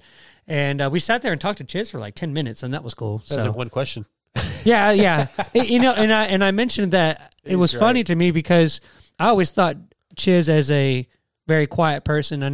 Obviously he's a soft-spoken person with his voice anyways, but I didn't realize he was that much of a talker. Oh, yeah. I thought he was. I thought we've had him on a bunch of times since you've been here. I think I've only had him on the show once. No, you only have to ask a couple questions, and he gets real long, detailed answers. Yeah. And the reason we went by there, again, you don't have Twitter. People that do have Twitter, during qualifying, when the 450B group went out, we went down to start trying to get interviews. Into the pits. And Steve blew me out. I do know why we went over there. Steve blew me out on Twitter like, oh, Darkside doesn't care about the privateers anymore. He's just going to, when the factory guys are done, he leaves the press box. Well, he doesn't even stay for the press conference, so. Well, he's getting interviews too. But, so he tweets that, and then Chiz says, yeah, I haven't seen him all day, of course. Basically giving me crap. So I was like, all right, we better go find Chiz. You got to go get Chiz. His feelings were hurt, so we had to go see Chiz. So, yeah. Thanks for Steve blowing me out all the time. All right, let's wrap this thing up, man. As always, I still got all my wrap-up stuff, and I want to go to bed. Cherubies USA, Race Tech, Fly Racing, X-Brand Goggles, Works Connection, Torque One Racing, R Jerky. Guys, go get some freaking R Jerky. EatRJerky.com. Use promo code MotoXPod21 to save. Eat my meat. I ate like 2 or 3 packages of that Saturday at the race in the press box in between the pizza and the pasta. Really? Well, where was I when you had beef jerky? You were sitting right next to me. Never even noticed. Yeah, you were sitting right next to me because I kept waiting for you to ask, and you didn't, and I was really happy because I wanted it all. I swear to God, I never saw you eat one piece of beef jerky. I ate a package of the 7 Deuce Deuce brisket one, and I ate a package of the. I saw you eat like black, the 7 Deuce Deuce black pepper, and the other one. I think like the other one's black pepper. Dude, but anyway, it doesn't matter. For those of y'all that don't know, this man over here eats constantly throughout the day. Bro. Dude, there's not. It goes. He grinding.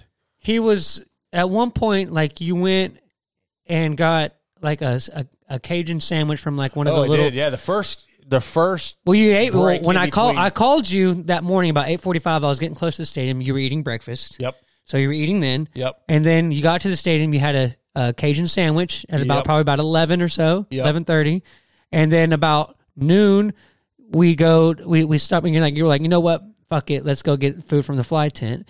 And then we got food from the fly tent. And then, that was later. I guess that was later. That was 3 because 3:30 was when they brought the pizza was ready. So and I got the pasta. We brought pasta and chicken parm back from the fly tent. Yep. And then you never even ate that, and then went or you hadn't ate it yet, and then you went and had to walk other end of the stadium to get the pizza from Sean, and then came back, and then ate that, and then I ate the snacks, the beef jerky. I had ate one some of those cookies and some of the donuts up there that Sean provided. Then you had to have a giant Coke at some point. I definitely had. That was my first Coke of the day. Had a giant Coke, and then I ate on the way home at In-N-Out. I'm sure. No, because they were closed. It was too late. Huh. So I think I hit Whataburger in Terrell. We had a Jack in the Box. It was. I wouldn't do that. I was out. But I was probably hungry other times during the day and just didn't have time to go get food because we were watching racing. Back to our sponsors, Berm Lords Graphics and Jersey ID. Guys, if you want graphics for your bikes, if you want your jersey lettered, these guys can do it. Berm Lords Graphics and Jersey ID. They can do anything you want. Shock Socks, Williams Moto Works, Extreme Colors, Blood Lubricants, promo code MotoX at bloodlubricants.com to save. Get you some oil. They got tons of products. Powerband Racing, True Fusion Sports. Thanks to Cameron McAdoo, Brock Tickle, TJ for jumping on. Scotty, thanks for coming in. Yep. That is a wrap. Patreon. Support us if you can. Subscribe to our YouTube channel. Play our fantasy Moto X Pod show. Lord of the Berms, I think is what the title is. Go do that. If you're looking for a vehicle, All American Chevrolet of Killeen, Texas. All right, we're out. See you. Oh, hey, no show next week. Play the outro? That song that we play at the end. Dude, I don't know if I have it loaded. Hang on. I thought it was on one of your buttons. I might have put it on one of the buttons. I don't even remember. But no show next week because I have to work next Tuesday night. I'm on call and I've got some. So, all right. Which is probably the only show that TJ will be back in town for. Yeah, he'll be here. All right, I'm going to hit a button. I don't know if it's the outro or not because I don't have it labeled anymore.